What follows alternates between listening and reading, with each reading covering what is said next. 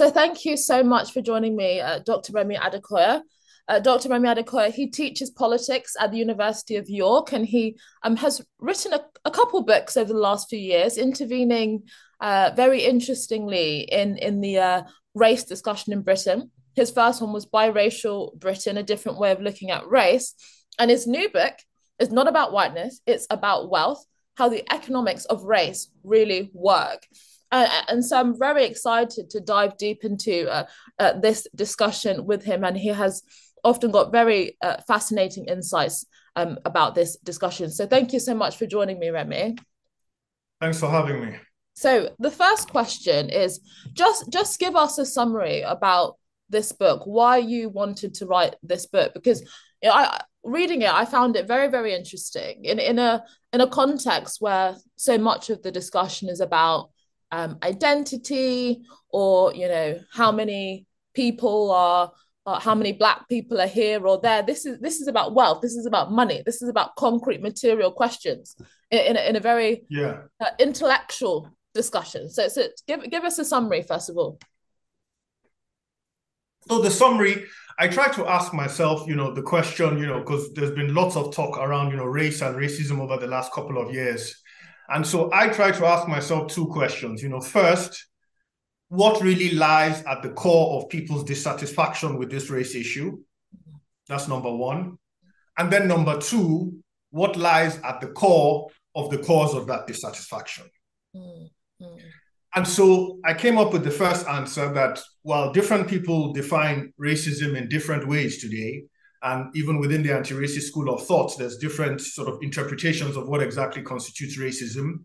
One common theme which you find here in the UK or in the US or amongst Africans discussing the race issue is that general feeling that we still live in a world in which there is an informal racial hierarchy, a kind of racial order that essentially, white people are placed at the top, black people are placed at the bottom, and everyone else is positioned somewhere in between. And this is a feeling which, like I said, you'll find amongst black people here in the UK, amongst African Americans. And if you go to Kenya and ask people, they will tell you that, generally speaking, how they think the world still works. And so, okay, fine. So this is what lies at sort of the core of the dissatisfaction. This is the common theme that sort of gets people upset and causes so much anger and frustration. Do I then agree that there is such a racial hierarchy still in place? This was the question I asked myself. I came to the conclusion that yes, there is something like that. It's no longer formalized, of course, nothing like what it was during slavery or nothing like what it was during colonialism or apartheid, but there is some kind of informal order in place. There is a kind of informal hierarchy in place, I told myself. Okay, so next question now is what sustains this hierarchy? So this hierarchy has been pretty much in place for close to 5 centuries now, going back to the slave trade. So why is it still in place, even though there have been countless moral arguments delivered against it, even though most people openly say they are against it, including most white people? If you ask them, do you support the idea of racial order? They say, of course not. So, okay, what's then sustaining it? And then I came to the conclusion that, okay, look, all hierarchies, all human hierarchies reflect differences in power and status. And so the question now is, okay, what gives certain racial groups more power and status than other racial groups? And in this case, we'd be speaking of the white group, broadly speaking. So, okay, what is it that enables white people to still maintain that position at the top of this informal hierarchy? Okay. And the answer to that, which I came up with, was wealth. Because at the end of the day, we live in a world that runs on money. We live in a capitalist world, and a capitalist world runs on money. And even when there were communist systems, they also had to run on money also. And so essentially, we live in a world that runs on money. And so the possession of money, the possession of wealth, to a significant degree decides who has power and agency in this world, both on individual terms. So someone who is a billionaire usually has much more power and agency than someone who is a minimum wage earner at the individual level. And if we look at national levels, of course, a country like Switzerland, which is an extremely rich country, has much more agency within the world and within various organizations than a country like Rwanda, for instance, which is a much poorer nation. And then we now get to racial groups. But okay, obviously all nations are made up of diverse groups. But at the end of the day, if you look at the world map, you find out that every nation, practically, while made up of different ethnic groups, has a clear racial majority. And so at the end of the day, Britain, despite being a diverse nation, is an 82% white nation. Mm. Europe is 90% white. Even the US, which is by far the most diverse nation in the Western Hemisphere, depending on how you calculate it, is roughly 70% white. If you look at Africa, it's predominantly black. Mm. And essentially, if you look at all the nations, you find, there's a clear correlation between, racial group majority and nation. So, okay, I now started looking at the figures of wealth figures. Okay, how do you now ascertain wealth figures, which racial group has what exactly? And of course, it's not an exact science, but if you look at national wealth statistics, I found them quite a lot of that. You see clearly that the quote-unquote white majority world has a huge amount of a wealth advantage over much of the rest of the world, and certainly over much of the black majority countries. So simple example, countries like Britain and Germany have larger GDPs than the entire continent of Africa. Mm. And Africa is where 90% of the world's black population live. Mm. And here you have single European states, Britain, Germany, bigger GDPs than all of Africa. In fact, by my calculations, if you added up all the GDPs of all the black majority countries in the world, so that's those in Africa and those in the Caribbean, their combined GDPs would still be smaller than Germany's $4 trillion GDP. Wow. So that's the kind of world we live in. And then if you look into, if you go into figures, I went into GDP per capita figures, I went into household wealth figures, not just within the Western world, within all the continents, within South America also, there's a clear correlation there of wealth to racial group. Mm. And the reason why this matters in the whole race debate is because there is a correlation of, the wealth sort of hierarchy maps onto race. Mm. And that's where we start to get into the sort of nitty-gritty of it. And so, okay, fine, that's the big picture. The question then becomes, okay, how does this affect everyday life? Mm. Yeah, how does this affect people's everyday lives? And that's why in each of the each chapter essentially dedicated to a key sphere of our world. So media, I had a chapter on media, a chapter on technology, a chapter on knowledge production, so academia, a chapter on international influence, a chapter on respect, on the whole notion of respect, because also a lot of the dissatisfaction when it comes to race, and you find this especially amongst Black people, but not only, is that idea that, we are not respected as much as, or treated as respectfully as much as, for instance, white Westerners are. And so I had a chapter on each of these themes showing specifically how the wealth divide and that wealth advantage which whites have, how that translates into everyday dynamics on the ground. Yeah. And that's essentially what the book is about. No, there's a lot to chew on and unpick there, Remi. There's a few things I want to touch upon. So one of the things that I thought was quite interesting, and I guess what perhaps sets you apart from some of the other critics of the contemporary race debate, and maybe not, correct me if I'm wrong, but you thought that the Black Lives Matter movement essentially spoke to a truth about what you described as the global disregard for Blackness. And I find that very interesting, because I think some people that have been quite critical of the contemporary race discussion in Western society have essentially argued that whilst prejudice and discrimination remains a problem, it is obviously fundamentally transformed from what it was previously.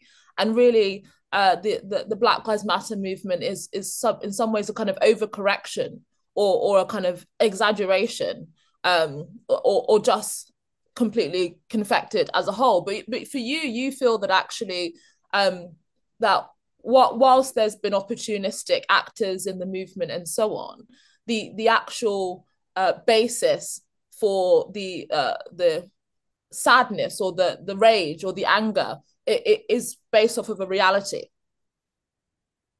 It is based off of a reality. Look, no movement resonates with a wide mass of people unless it resonates with the emotions they feel about an issue. And it was really sort of visible for me in the reactions to the George Floyd killing on African Twitter. Mm. So we all know what went on, on British Twitter. Any member of your audience knows what went on British Twitter. A lot of people also know what went on American Twitter.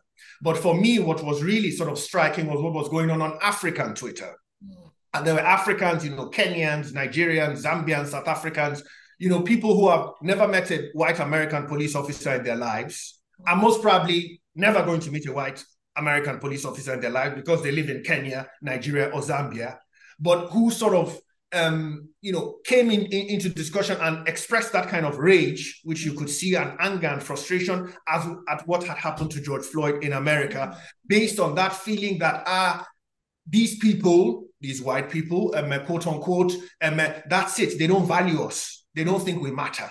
They don't think our lives matter. For them, Black lives, are simply, dispensable. It's not. It doesn't have the same value as a white life. Yeah, people feel that. They feel that. They feel that in them, and that was clear. And that is for me sort of, undeniable. Despite the fact that, as you say, people within that BLM movement have, abused it, and all sorts of nonsense going on there on that side. But that doesn't mean that they didn't tap into a real feeling, So that was that. So that's something I would say. And in a country like Britain, it's also important. Of course, there's that general picture. I can perhaps understand why some may have thought it a radical sort of overcorrection or exaggeration here in Britain, because most probably I would say Britain is probably the best, if one of the best, or if not the best countries in the world, to be a person of color and to be a Black person. Yeah. As a minority. And so that's why I can understand why, some people in Britain could have thought, hey, no, come on, it's a bit of an exaggeration, this racism, it's not that bad, it's there's a couple of people here and there, but, but look, I have an international perspective. I grew up in Nigeria, so I know sort of what the attitudes are sort of in Nigeria, and the kind of feelings, the complexes that exist and everything, towards, white Western world, let's call it. Then I lived in Poland. My mom was Polish. So I saw there, there the race thing is in your face. It's not like here in Britain, where there's, all this, political correctness and people are polite and all that. It's in your face. And they let you know, Polish people will let you know that look, they don't rate Black people the same way they rate white people. Yeah, they'll let you know. And I've traveled widely across Europe also. I've been to the likes of, Germany, France, Holland, etc. And in all those places too on the continent, look, you'd have to be blind to say that order is not there, that implicit racial order is not there. So it is probably least felt here in Britain. And so this is why, people who discuss, race in Britain, if they look at it only within that parochial British context, could think, no, come on, this is a bit of an exaggeration. But if you go beyond Britain to the continent of Europe, and then you go to America and all these other places, you will see that actually, this thing, it's real. Well, so on that point then, because I think that's very interesting, and I actually do think your argument about the international perspective missing in the discussion is a very, very important one. But I guess some people would essentially push back and say, who's fundamentally responsible for the position of Black African countries in the world today? Now, we can point to historical legacies of colonialism and slavery, but there are also countries, whether that's Singapore or other countries in Asia, that experience forms of colonialism, but have actually completely taken responsibility for their societies and transformed their situation economically. So I guess could you argue that some of the reason why people may have less interest or less sympathy to the international perspective on this is actually because ultimately there's very little that we can do, and who's responsible for the problems today? So that's definitely a valid point. And the arguments I was making in the book were as much for Western audiences as for Black audiences. Okay. It's basically to try and show that, look, this thing we keep on repeating, racism, racism, racism, racism, racism. It's become an almost sort of meaningless word, which means everything and which means nothing.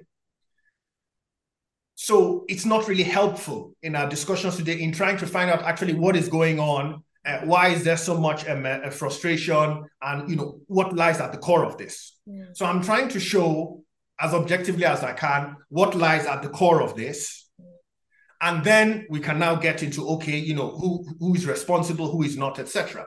The Mm. last thing I am is one of those people who come and say, oh, the only reason Africa is poor today, or African nations are poor today, is because of colonialism and slavery. That's incorrect, simply. And I write there and I acknowledge there that definitely, African, post-colonial Africa has by and large been a failure. Mm. That's the truth. Mm. And a lot of those failings have to do with the failings of African governments that have ruled African countries on the ground. Mm. This is undeniable. And this is something I also think we should be talking about more within also this race debate and that international perspective. Yeah. Mm. So that's what I would say to the Black audiences, that look, at the end of the day, we can't expect anybody to come and solve our problems. Nobody's going to come from heaven, or we say we don't want the white saviors. So we definitely can't say we want the white people to come and save us from our problems. So that's not going to happen. So that's that. So it's not about, shirking responsibility at all. It's not about guilt tripping. I don't really think that makes that is really that productive. But it's about presenting what I see as a picture of the world, and then simply saying, look, the reality is that most of the Black nations we're talking about today do not have the financial muscle to get out of the holes they are in. Mm. They simply don't. Okay. So, and we all live in this world together. There's 8 billion of us. There's going to be, I think, 10 billion of us by 2050. There are certain problems that, if not dealt with at some kind of international level, are simply going to continue festering. They're not going to go away. They're not going to disappear. Mm. So fine, Britain is an island, but Britain does not exist divorced from the reality of the rest of the world. Mm. Okay.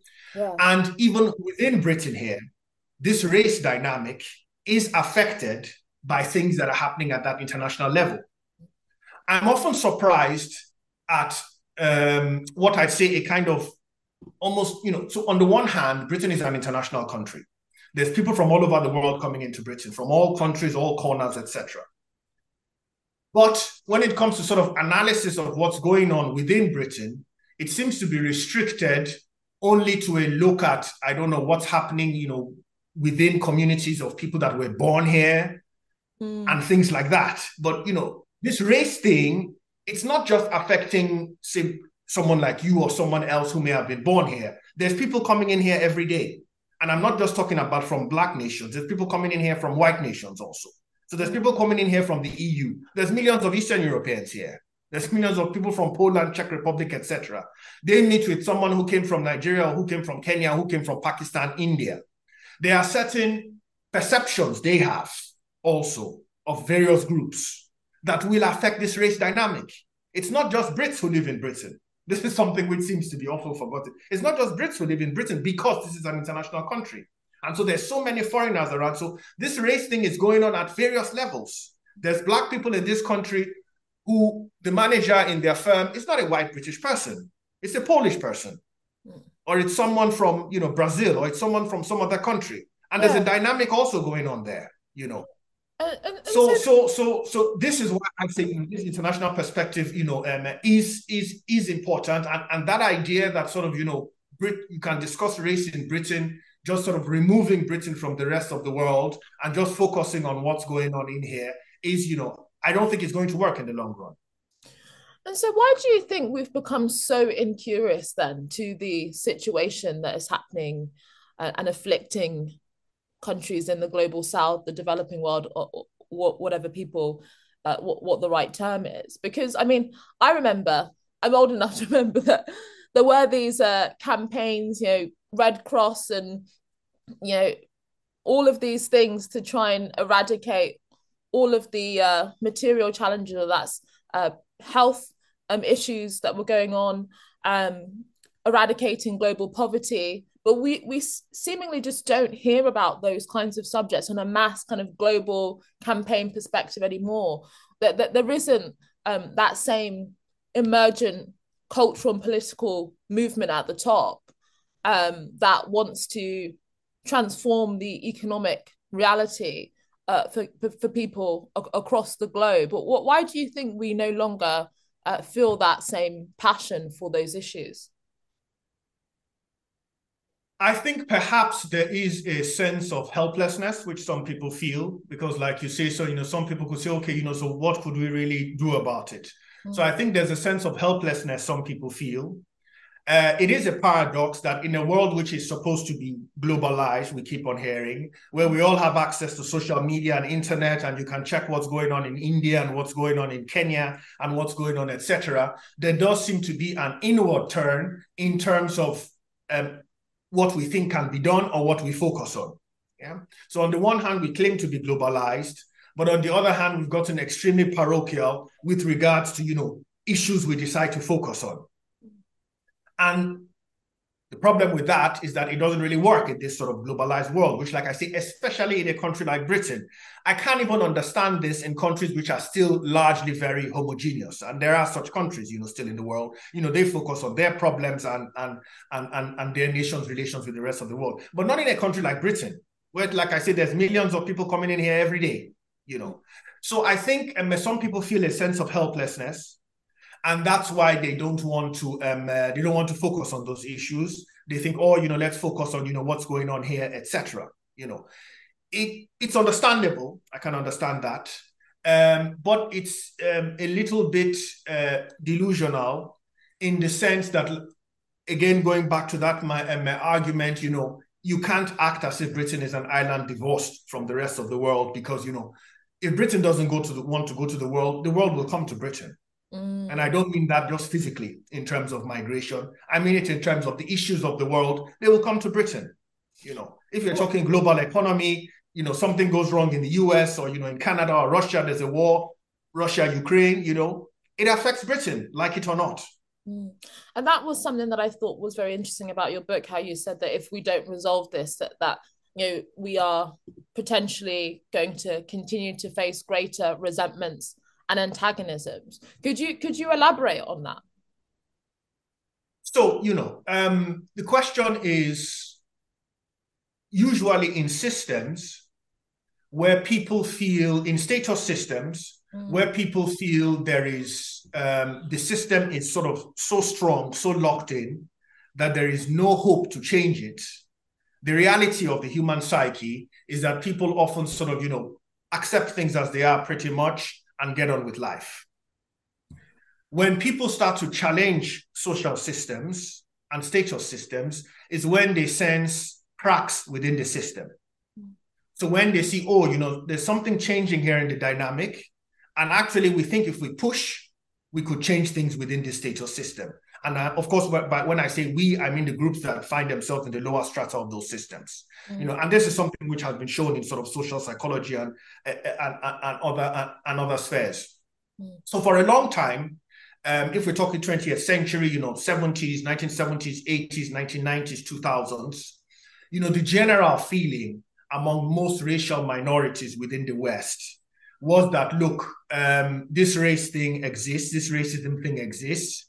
There's probably limited things we can do to change it, to change that status system. We just have to try and survive within it. What's changing now is the demographic equation. So the population numbers of the ethnic minorities, of the racial minorities within the West are rising rapidly. So like I say, depending on how you count it in the US. So for instance, in 1950, 90% of the US was white. 90% of the American population was white in 1950. By 2045, it's expected the white share of the population will drop to less than 50%.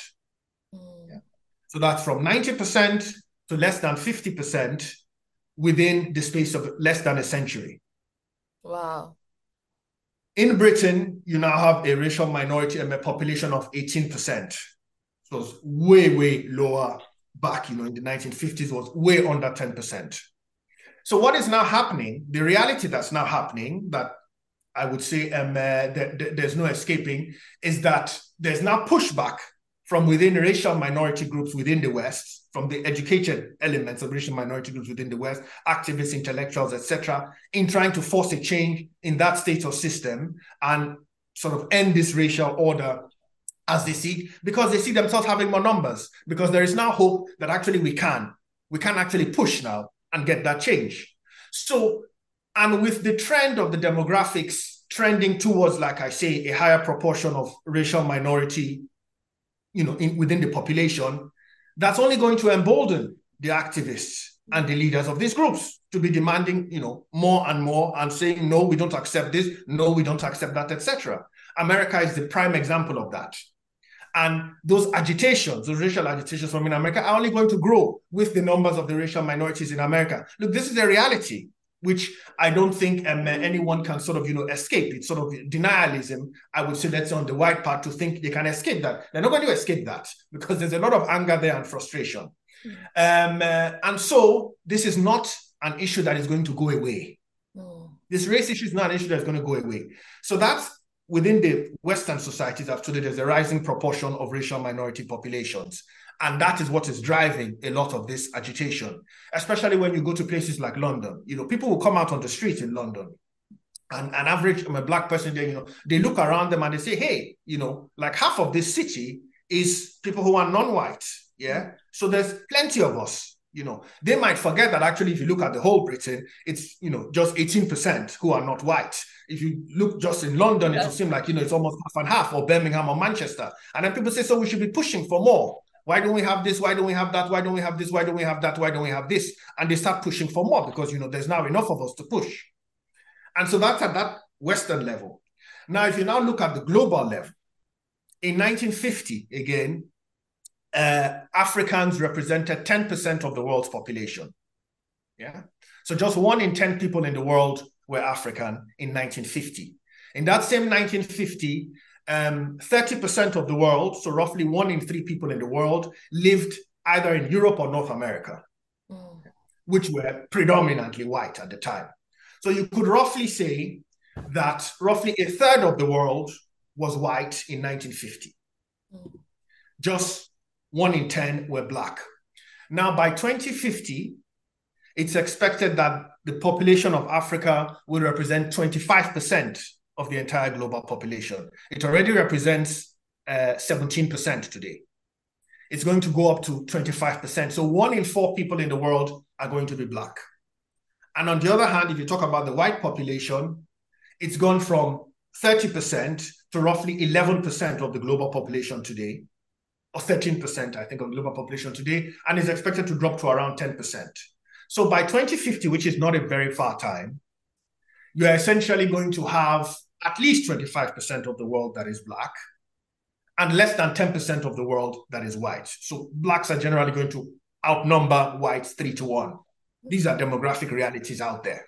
Yeah. This is going to create even more of a push. This is going to create even more agitation. This is going to create even more sort of anger and frustration among, let's say, that black group. And there's also other groups out there. We can't forget also about Indians, and there's Chinese people and Arabs and all sorts of groups. But the whites are generally a shrinking minority in the world. And there is going to be increased pressure to try and change that status quo in which people perceive that whites are positioned at the top. So again, this is not going anywhere. And the numbers are not working in favor of the white population, which means I would say that if something is not done to address some of these underlying fundamental issues going on today, it's not going to, it's going to cause only more problems. Like I say, we'll simply have in 20 years, 2-3 times more anger and frustration than we have today. And this will affect international relations and will affect also Britain within international relations.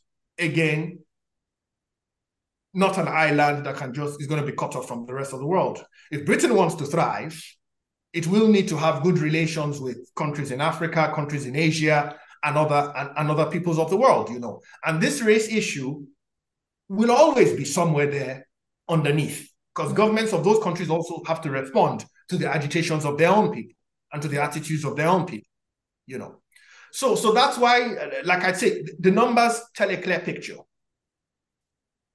Well, we don't have lots of time, and there's so much to unpick there, and I really recommend everybody buy this book.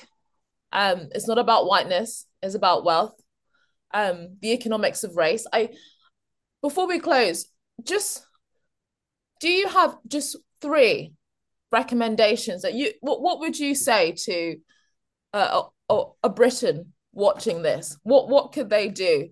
What could they say to change the course, to ensure that we don't create a spiral of resentment and agitation in the future, that we actually move forward towards a much more kind of cohesive society that takes these material questions seriously. So what few things would you recommend? Would you say to people?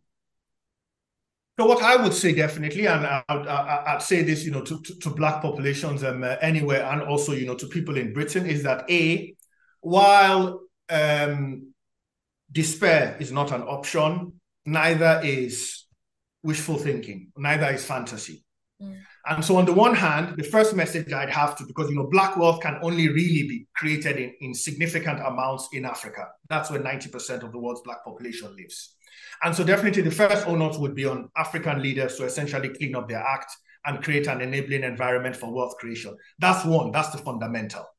But let's even say that happens, and there is a younger generation of leaders now rising up in Africa who realize the things that need to be done and realize why our position is low in the world.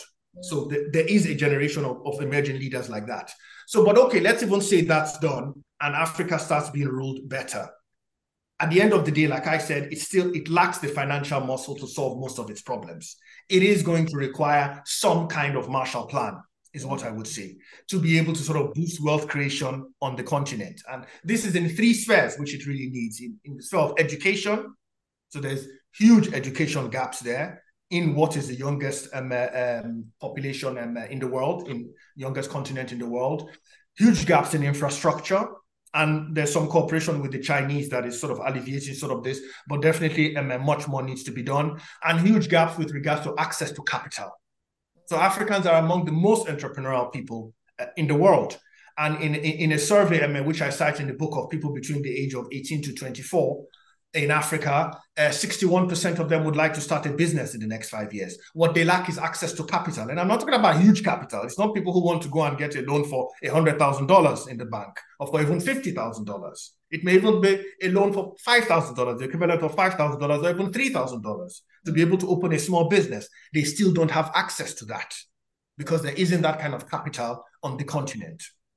So if we do want to create, because at the end of it, it depends on us what kind of world we want to create. If we do want to create a world in which there is a possibility for the poorest groups and the groups that are positioned lowest on the hierarchy today to excel, there is going to be a need for some kind of sit down between the rich countries and, rich corporations and perhaps even rich individuals and those countries for what can be done to facilitate wealth creation in those countries. This is something that would need to be done. And obviously Britain, as the fifth largest economy in the world today, as one of the still major powers, definitely within Europe, definitely has a very constructive role it could play that. Yeah. And, it's not just about, just giving money, that's not about it, because at the end of the day, it's about fighting for working towards a global prosperity. Britain also prospers if, it benefits Britain more if there's 100 rich countries in the world compared to if there's just 40 rich countries in the world. Because if you've got 100 rich countries in the world, you can trade with all of them and you can sell all of them things. Yeah. So,